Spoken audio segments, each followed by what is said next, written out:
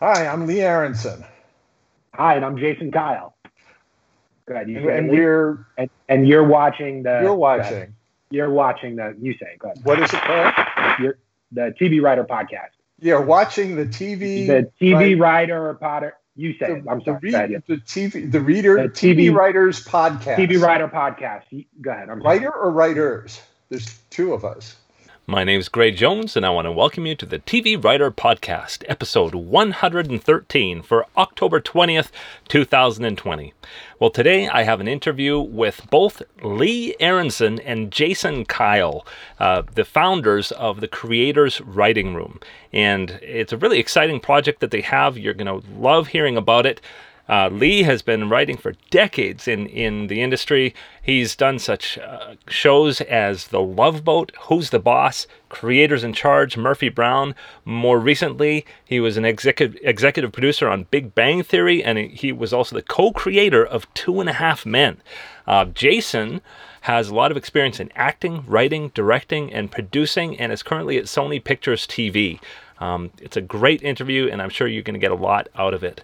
I did want to mention a housekeeping announcement, and that is that now that everybody's getting back to work, which is really great news, it also means that it's a lot harder for me to schedule interviews, and I'm also getting back to work myself. And so I will not be able to maintain the weekly COVID interviews that I've been doing. It's an awesome, unique experience that I was able to release about 20 odd podcasts weekly during COVID, but now it's going to be much more like 1 or 2 episodes per month. I'll do my best. Hopefully I can maybe do them bi-weekly, but just watch for my Twitter, @GrayJones is my handle, to find out when these episodes will be coming. And I would also appreciate, for all of those of you who know people in the industry, if you know anybody who would be available for an interview, shoot an email or send me a note on Twitter. Let me know. And if you can make that connection to help more interviews happen on this podcast, it would be greatly appreciated. But now, on to my interview with Lee Aronson and Jason Kyle. Enjoy. Well, this is Gray, and I'm here with Lee Aronson and Jason Kyle, founders of the Creators Writing Room. How are you guys doing? Just swell. Look, if I'm being honest, I mean, look, I could talk for an hour about how poorly I'm doing, given all the state of the world, but let's just say I'm doing great. Yeah. Hey, well, I've got an apartment. I've got an Xbox. I'm cool. Yeah. We got some food in the fridge. We're doing okay. Yeah. Yeah, it's funny. I just heard somebody say today that this was the 33rd week of quarantine, and it's crazy. That's like more than half of a year. I've been on sitcoms that didn't last this long. Yeah. This is Lee's, I think, 33rd year of quarantine. Would you say, Lee? I'm a homebody. Yeah. Wow. Well, even we have a lot. Lee was show running shows. He was in quarantine. Mm-hmm. Well, that's kind of more of a hostage situation than quarantine. Yeah. Well, we're going to structure it this way. I really want to hear about the Creators Writing Room, but we'll do that sort of the back half of the interview. First, I want to get to know who you guys are and then how you got together. Why don't we start with Lee? Tell me about your background in TV and sort of key signposts along your TV writing career. Key signposts. Wow. Moved to LA in 1977.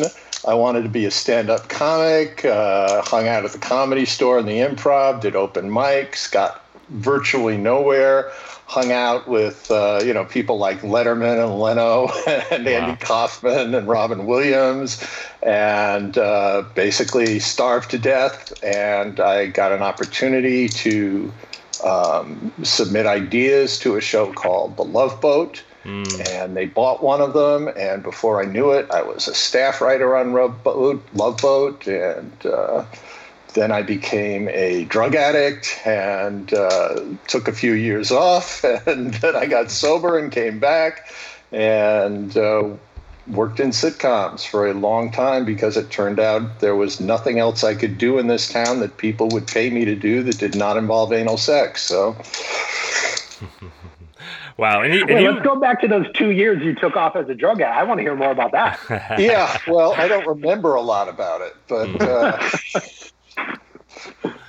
Yeah. I love. There was a bit of trivia. I just have to mention. You named the Vicky character of Love Boat after your dog.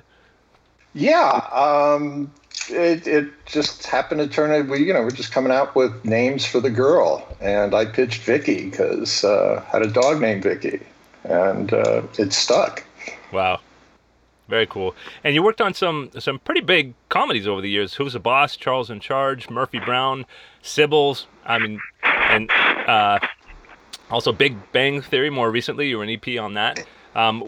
Talk about that time, sort of how you've seen the industry change and what your experience has been through it. Well, when I started, there were 3 networks, and most of the writing was done freelance. I mean, I was hired as a staff writer on Love Boat, and the staff was like 3 people, 1 team and me. Now most shows, by the time I ended on 2.5 Men and Big Bang Theory, we were doing everything gang written, and the rooms, the staff was 8, 9, 10 people in it. That's a big change. There's so many more outlets today. It's both easier and tougher to break in. It's easier because there's more buyers, and it's tougher because there's a lot more competition.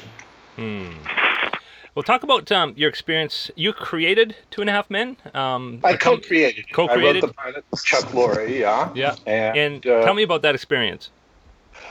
Well, at the time, this was 2003. I had been working for about 20 years pretty steadily. I worked on a few shows with Chuck. I'd worked my way up through, story editor, co-producer, producer, supervising producer, co-executive producer.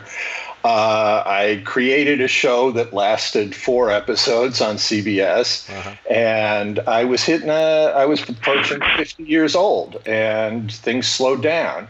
I reached the point where I was in danger of losing my Writers Guild health insurance. Oh, wow. And Chuck had a deal at Warner Brothers where he had not gotten anything on the air for a few years. He'd done a few pilots, and I'd helped out with them, but that wasn't enough to keep my insurance going. And so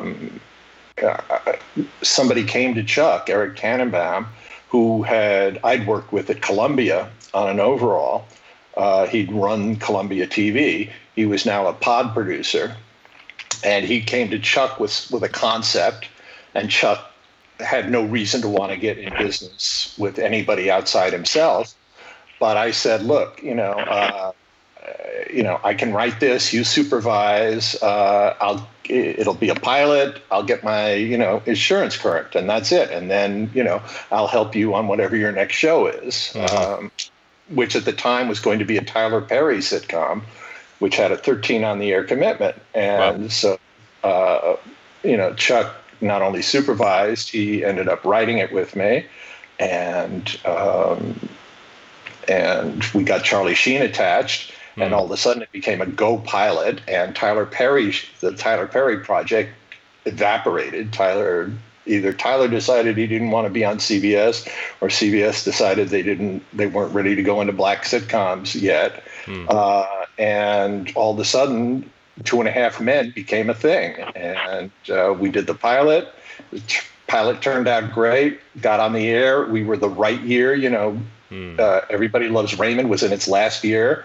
So we got the post-Raymond time slot, groomed to take over 9 o'clock on Monday, and did very well, and better than anybody could have possibly anticipated. And so I want to call out some silver lining, Lee. I think the silver lining there is, if this country's healthcare system was not completely fucked, Lee would never have had.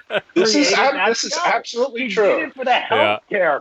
If I didn't have to worry about my health insurance, there'd be no 2.5 Men. Wow.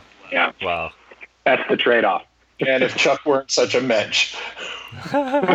Isn't that the way, though? I mean, so many of the stories in Hollywood are about stuff like that, like. Lost came out of Survivor, and if it hadn't been for Survivor and sort of things like that, then Lost would never have been. And there's so many things like that it's And you'll do a great pilot that doesn't fly. You'll do one that you're not even sure is gonna see the light of day, and it becomes this hit series. Right. I actually didn't think Big Bang Theory was going to fly. Shows you how much I know. Cool. Well, there's an interesting story behind that, right? Like we broke down the differences between the two pilot episodes, right? And you guys got like a second chance at that. Talk to that a little bit. That's Well, I like that story. Chuck and Bill Prady created Big Bang Theory, and I helped out on the first pilot, which was considerably different than what aired. It had Sheldon and Leonard were the same, but all the other characters were different. It was a harder-edged female in the show, and it didn't get picked up, but kind of unprecedentedly, CBS allowed Chuck and Bill to retool the pilot. And I mean, it happens sometimes, but very rarely. And even more rarely does it actually work. And so the Penny character was created, and the Koothrappali and Wolowitz characters were added, and, we reshot it. And I thought it was really funny, but I thought it was too niche. I didn't think it was going to last for more than a season or two. As it turned out, we were able, I ended up executive producing the show along with Bill and Chuck, and we were able to expand the show beyond the just Penny wants, Leonard wants to sleep with Penny, will they or won't they, to encompass relationships among all of them. We brought in some more female characters. We enlarged the family, we enlarged the scope of the show, and it ran for 12 years. Wow. That's another one to your point, Graham, right? We almost didn't have a Big Bang Theory. I mean, these things are so close to happen. It's like the will they or won't they, just like we see in the sitcoms. Yeah. And I'm always so encouraged when I hear about the revived projects or projects that it's a movie, but The Sixth Sense, it was the 10th draft that he came up with a twist, and if it hadn't been for that twist, it would not have been the same movie. Really? What was it before that he basically doesn't see dead people? Or the twist Bruce about Willis is not dead. And sorry, this is a spoiler, but Bruce Willis was alive up to the ninth draft, and it was the 10th draft that he said, "Wait a second, what if?" And that became the massive twist that made it a hit movie.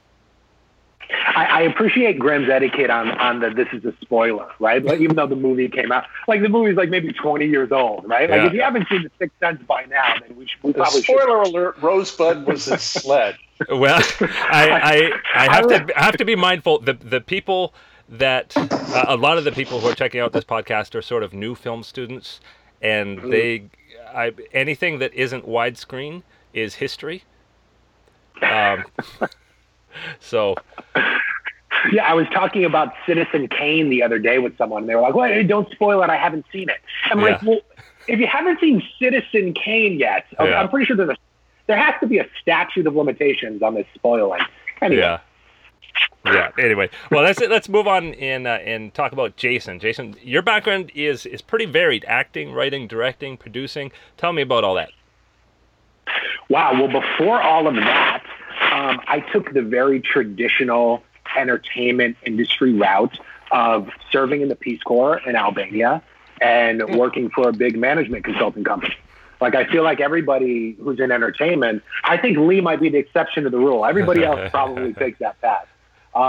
But so that I just want to interject when you say I served in the Peace Corps in Albania. That sounds like a joke. It sounds like somebody just said, you actually did serve in the Peace Corps in Albania. Yes. I think back, if I actually found my partner who I've been with now for over 10 years, close to 10 years. We met back in 2011. Her and I always joke that if I were to pick up women at a bar with this story, like, that story's too good. Like, people were like, "Yeah, I don't believe you were in the Peace Corps now," but like, I don't buy that. So another joke is that a lot of Americans, when I got back home, did not know where Albania was on the map. So my joke because I started doing stand-up back in 2013, was when I tell people I was in the Peace Corps in Albania, they always say, well, I didn't know they needed that much help in upstate New York. Because people have a hard time. Albania, where is this place? So shortly after college, I served in the Peace Corps. I wound up staying after my service for about another year and a half. So I lived in Albania for close to 4 years. Wow. Doing some business development, freelance consulting work. I came back to the U.S. and I took a job with a big management consulting company, and that relocated me out to San Francisco. And it was 2 days into that job when I Googled how to be a stand-up comedian. You Googled it. The results were pretty much, we'll just start doing it. But yeah, I literally Googled that because I was sitting at my desk. I was so miserable. I had such severe reverse culture shock from living in a country for close to 4 years where there were no creative opportunities for young people. Like, you couldn't just go and be a stand-up comic in Albania. You couldn't just get a camera and start making it. Like, you could, but the arts had just been completely wiped out for generations from that country, that it just wasn't an opportunity that existed there. And for me, I know every episode of Seinfeld by heart. I grew up watching it and seeing Jerry do the stand-up, and then just seeing him be sort of an everyday, self-absorbed narcissist. It kind of normalized this idea of oh yeah, Jerry, he, stand-up comedy. I guess anybody could just do stand-up comedy and act in a show. So it was always in the back of my mind. I just never pursued it out of fear, because I thought, this is safer. If I just take this job, it's safer. If I do the 9 to 5 and get healthcare, right, Lee, it's safer. And it wasn't until I started working that job after I came home from Albania, and I thought, you know what? These opportunities did not exist in Albania. Here we are in America, where every opportunity is at our fingertips. Doesn't mean it's easy by any means, but we have the opportunity to pursue these things, and that just didn't sit right with me. So I wound up leaving that job because they asked me to. They realized, wow, this guy should not be here. We fucked up on hiring this guy. So I wound up getting fired. It was a blessing in disguise. Doing stand-up comedy led me to improv. And I remember watching an episode of Inside the Actors Studio with Dave Chappelle. And Dave Chappelle said, if you want to be good at comedy, you have to take acting classes. I said, okay, this guy's good at comedy. I should follow what he says. I took my first acting class at ACT in San Francisco, and my teacher cast me in a dramatic play from that class. So it all just kind of took off from there. And I never looked back into the corporate, have a resume, apply for jobs type of thing. And so you have quite a few acting credits, also writing, directing, producing. Tell me about sort of the next few years. Yeah, so we can sum it up by saying all failures, right? Here's what I want to say about the failures, is that it's not about the failure. It's what we can learn and how we grow from these failures. So I and directed and acted and produced in my own TV pilot. It was called The Bay Area Show, and it was a hybrid of Conan O'Brien meets Portlandia. And Gren, you joked a little bit about making sure we remember to hit record or don't mess up the recording. Halfway through the first day, I had rented out this studio, and we had a 3-camera setup. And I checked in with the guy who was working the camera, and I said, so how's everything looking? He's like, I forgot to hit record on one of the cameras. And I said, you're kidding me. Up until that point, I was killing myself trying to put all of this together. And, that pilot wound up going nowhere. I remember shooting a film that was based on this podcast that I heard, and it was specifically for the creator of that podcast. And I wound up spending thousands out of my own pocket, got the crew together. It was a beautiful film. I acted in it, I directed it, I produced it, and wrote it. And I got an email back from that person just saying, hey, nice work. And that wound up not going anywhere. So again, I took that as in the moment it was a failure, but I was able to learn from all of these things and apply them to what I was doing going forward instead of just saying, I can't make it and I give up. So a lot of failures along the way. And I was very close, and Lee knows this story. He was with me on the night that it happened. I was so close to like throwing in the towel and wondering just like this is, now I'm fast forwarding now to a couple years in LA, and I had no job. I had no money. I was flat broke. I was $100,000 in debt. I was sitting in Lee's car. Like, I started to cry, and I remember him telling me, like, you know, you're smart, you're talented, just stick with it. Trust me, like something is going to click. And I went home and I sat on my floor in the dark and I cried and I cried.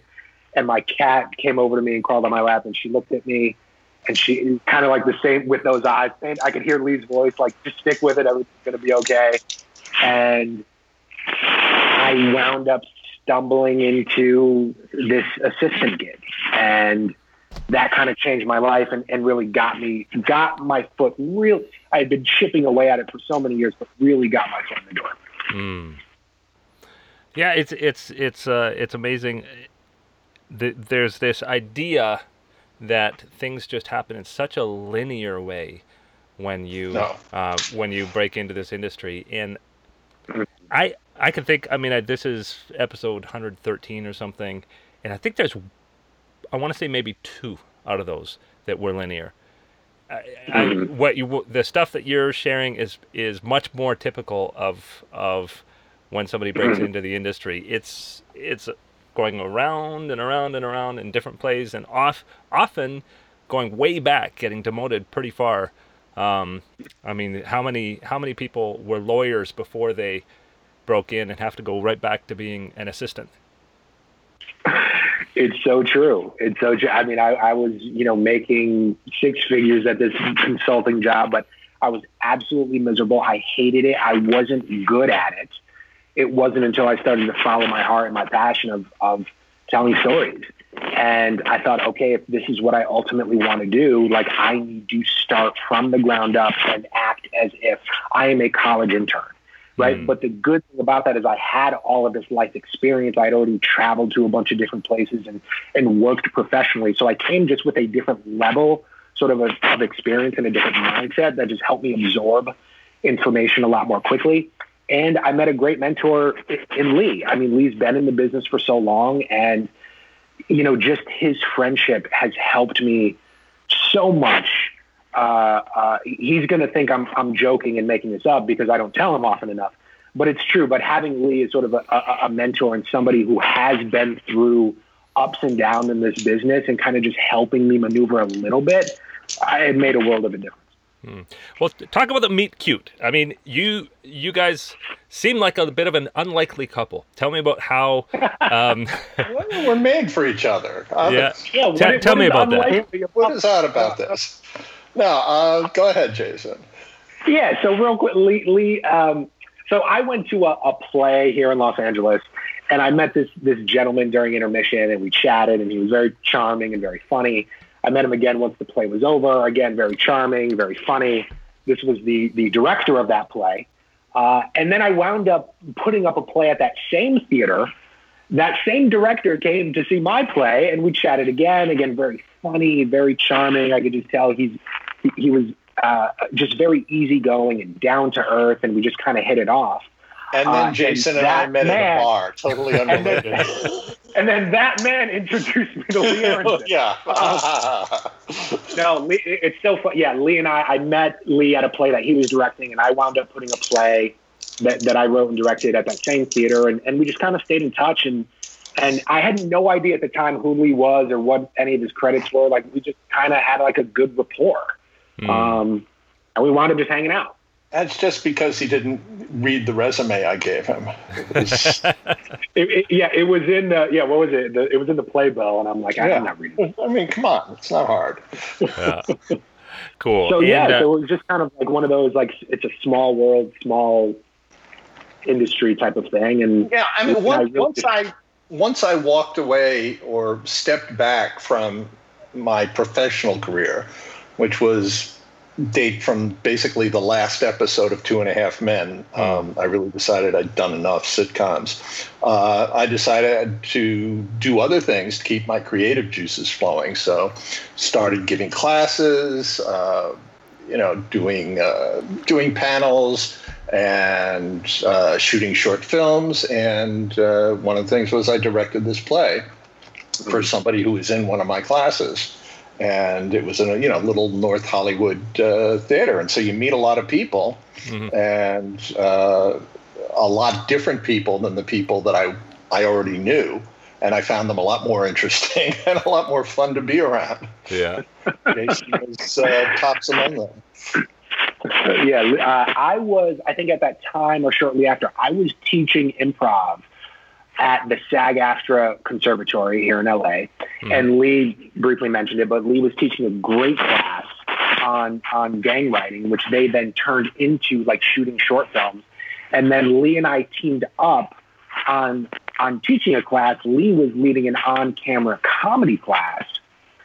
And then that morphed into us creating an in-person gang writing class that we were going to shoot some shorts afterwards.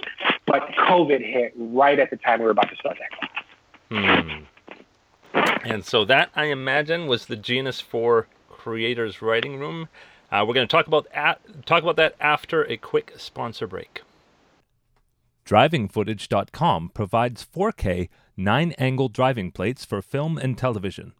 Over 14,000 clips are available for locations all around Southern California, with more areas coming soon. A fully equipped camera car with height-adjustable rig is available for custom shoots and second-unit photography. Visit DrivingFootage.com for details. AVGearGuide.com provides computer and gear rentals serving the LA area, including laptops with Final Draft, as low as $9 a day with long booking rates available.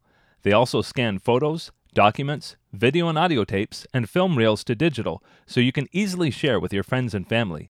Not only can you scan prints as low as 25 cents, slides and negatives as low as 33 cents, and import videotapes as low as $7.99. Mention the name of the TV Writer Podcast and you will get 10% off your order. Visit avgearguide.com for details. Full disclosure, I do own both of these companies. By supporting them, you help me bring new in-person video interviews to you.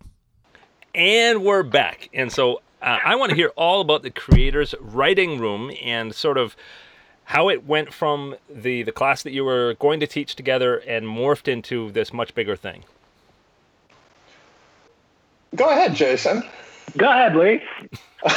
Well, as Jason was saying, before COVID hit, we were doing some classes. I was doing an in-person gang writing, on-camera comedy kind of thing, which was a lot of fun.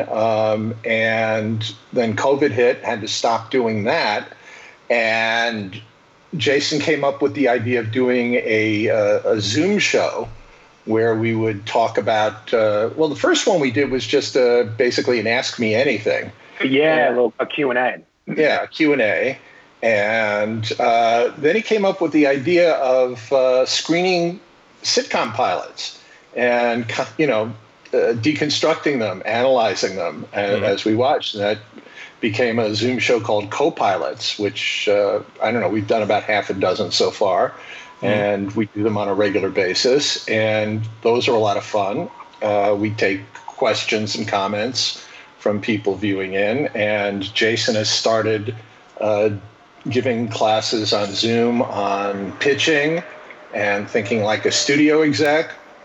And so we decided to basically create an infrastructure so that when COVID ends, we can continue to offer free content and also have an infrastructure so that when we can do in-person classes again, we've got an existing base of people who know who we are and know what we do. And that's Creators Writing Room. We've got a Twitter account which posts outside articles of interest to creators. And by creators, we're not just talking about writers. Everybody creates. Actors are creators, producers are creators, directors are creators, writers are creators.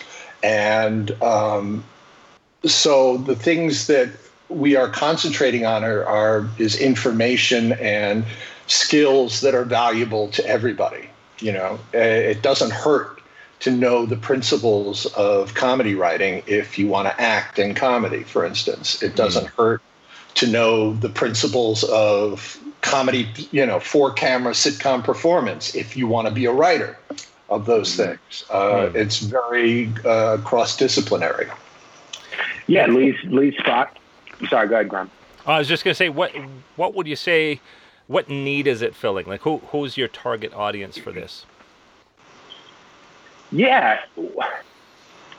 when Lee and me, he always corrects me because Lee and me sounds weird. Lee and I just sounds a little bit more musical. I think Sorkin would appreciate. Well, in that case, albeit it's not grammatically correct.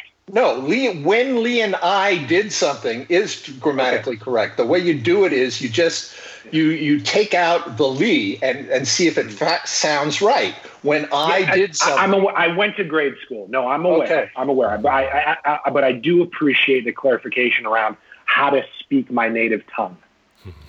Well, just because it's your native tongue doesn't mean that you're proficient at it. This is true. Judaism is my native religion. Tongue. I know I could not give the Kaddish in Hebrew. Sorry. True. This is true. I am not proficient at my native tongue or my non-native tongue. I'm not proficient in any of it. Graham, so it started with, when COVID hit and this whole Zoom. The question is, who was our target audience, Jason? He wasn't asking for the story of your life here. Our target audience is whoever's interested in getting information that isn't readily, available. There's lots of acting classes and there's lots of writing classes, but there's there's none that I know that teach gang writing. There's none that I know that teach performance for writers or writing for performers, and actually doing hands-on stuff. We write together, we rehearse together, we stage it, and in some cases we shoot it. It's the sort of thing that I wish existed when I was starting out. Yeah. Well, I appreciate that. When I was looking on your website, you mentioned a knowledge gap, and I think there's such a wealth of content freely available on the internet now that we can get the illusion that covers everything, and yet there's big gaps. Yeah, here's what I'll just say about the internet. It is less about information now and more about confirmation for what people want to believe or what they believe. So with that, yes, while there is a wealth of knowledge and information available, it's hard to really dive into the type of information you need to succeed in this business.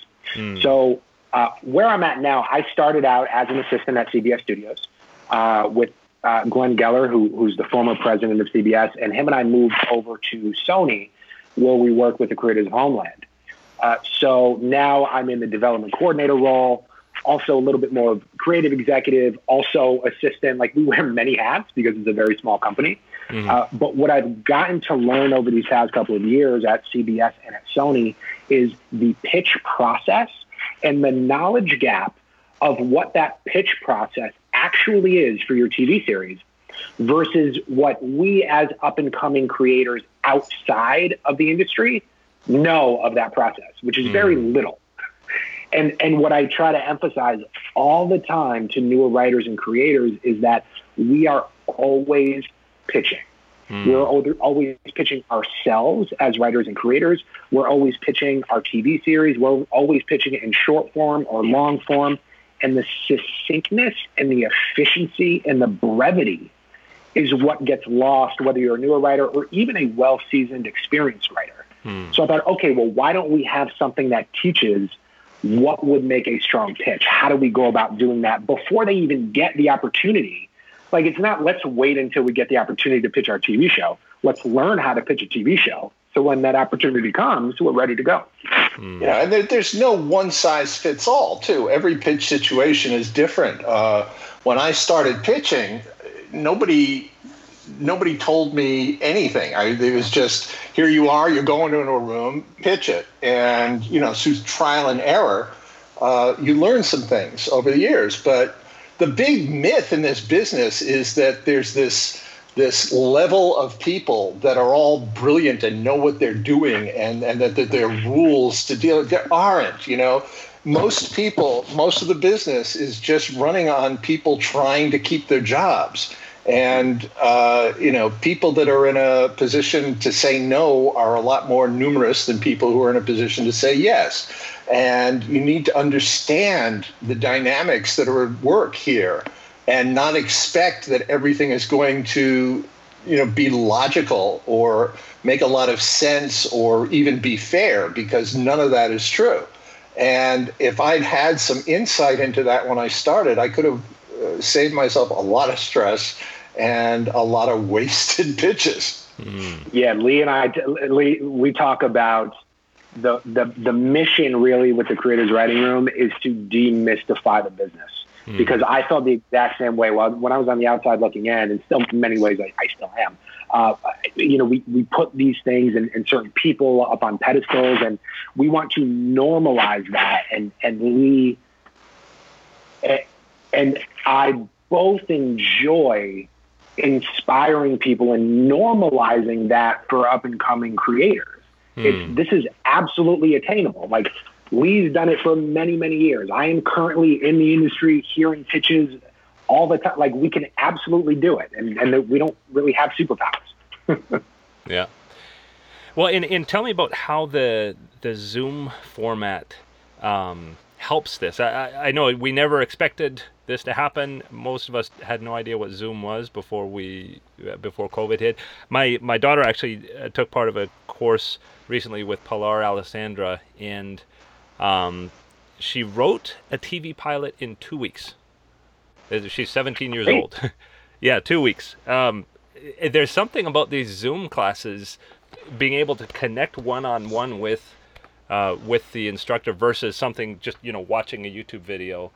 For the actual motivation and accountability, I think it's actually, I don't know, even in some ways more than a class. I think you can sit in the back of a class and not necessarily have the same level of involvement as compared to when you're in that Zoom box as big as everybody else. You're absolutely right. And it's all theory into practice. It's not, me or Lee sitting there and just like talking at people. First thing is we keep class sizes very small. I mean, think like one class could have anywhere from 6 to 8, another one maybe anywhere from 8 to 10. That's where we cap it, because we want to make sure everybody has a chance to contribute and to do work and be heard and ask questions. Like, there's no value from the creator side of having a Zoom with 100 people just show up to an hour-long webinar where one of us are talking at them and they pay a ridiculous amount of money. Like, again, our job is to demystify this business and to really have a hands-on approach to helping up-and-coming creators.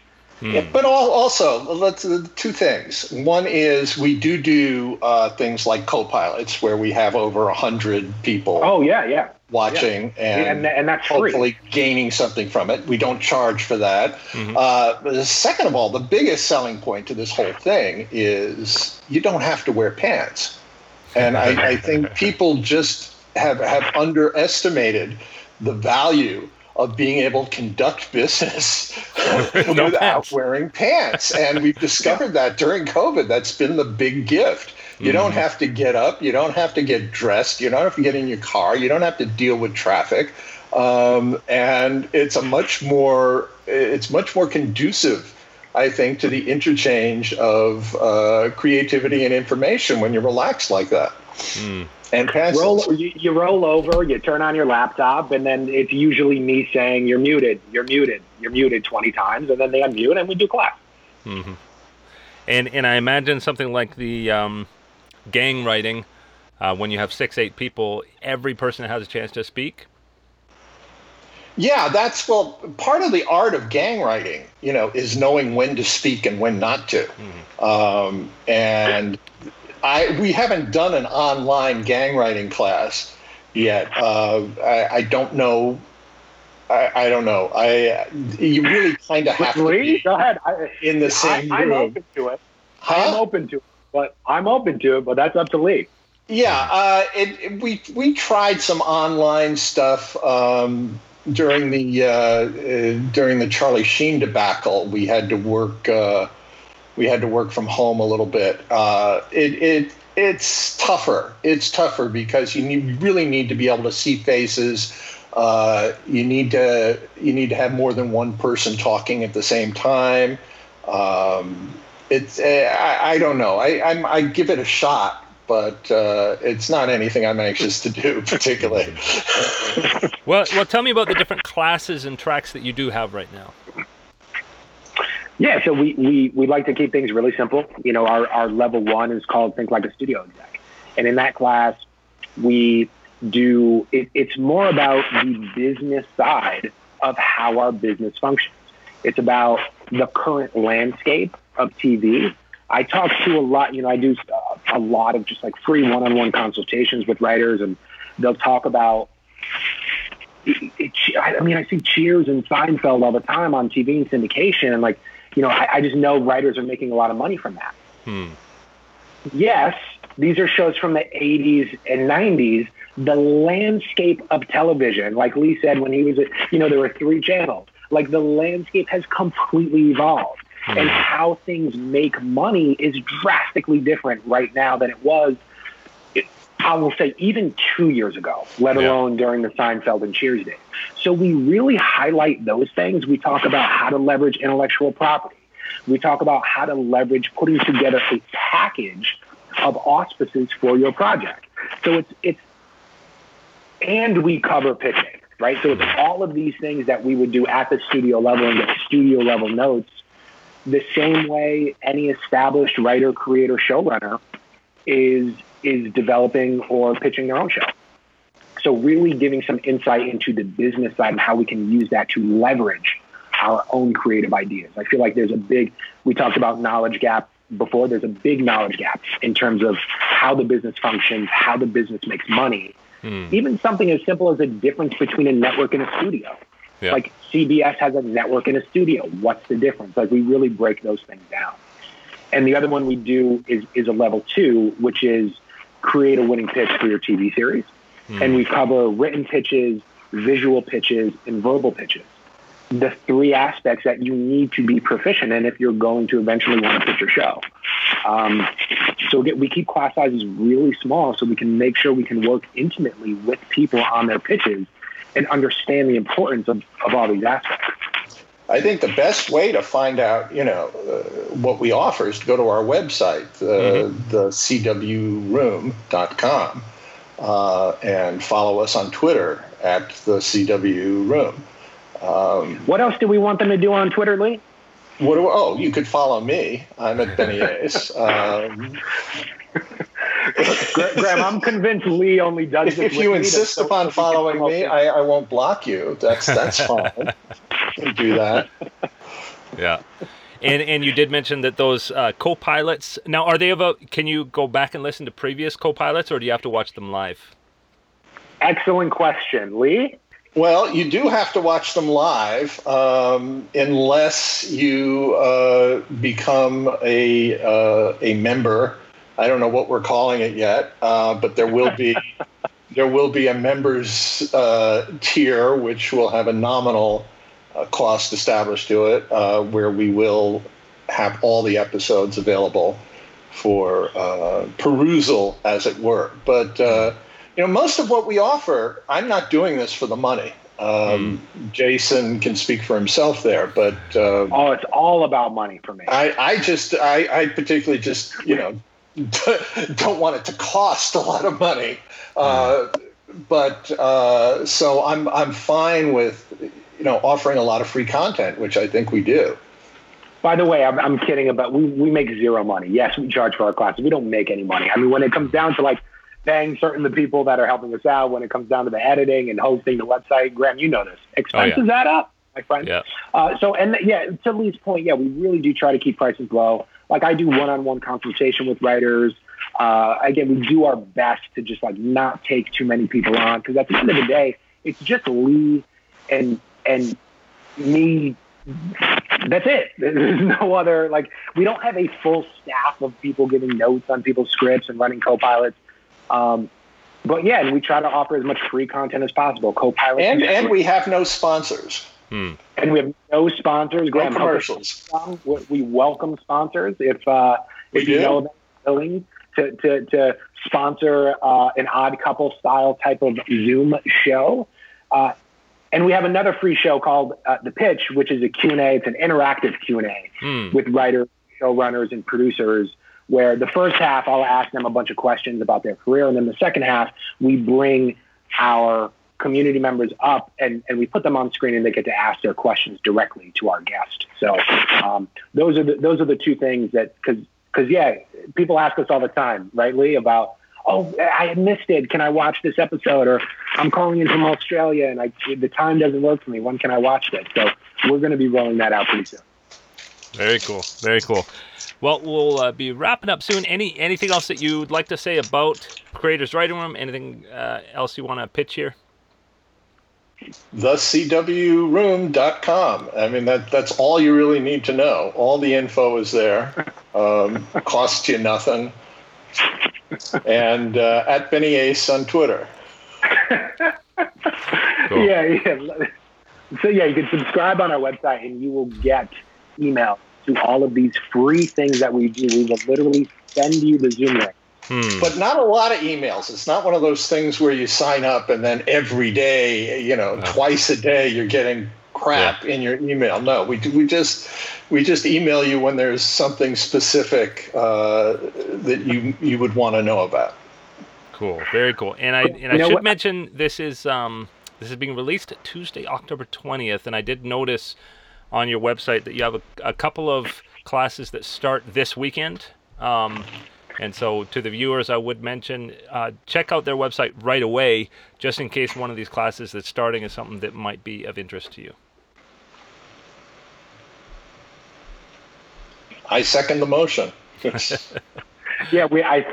think we have one seat left in our Creator Winning Pitch, and our studio exec class. This is the last one we're doing for 2020.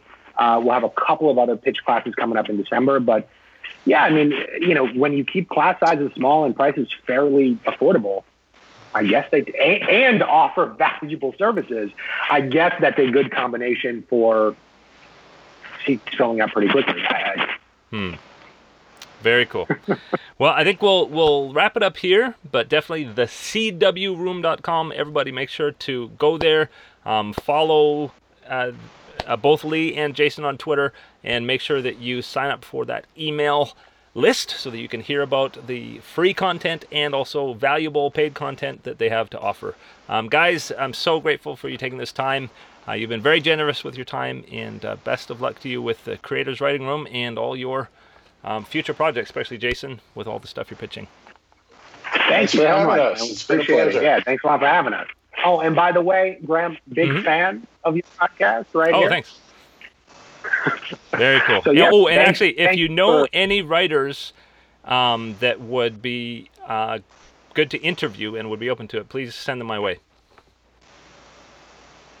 Will do. Yeah, we do the same thing with that show where we were talking about the pitch, and I know a few people that we've talked to that I think would be great guests for you.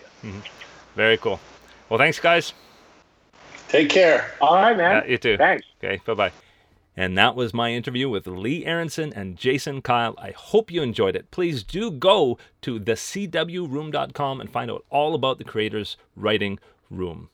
Make sure to subscribe on all of the places you can find this podcast: Podbean, Spotify, iTunes, YouTube, the TVWriterPodcast.com site, or also at scriptmag.com, and now also on Pandora.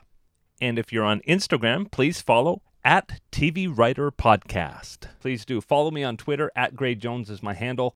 If you'd like to support this podcast, you can do it for as little as 25 cents per episode. You can find out how you can become a patron of the podcast or a sponsor of the podcast at tvwriterpodcast.com/support. That's all we have for this week. Thanks a lot. Bye-bye.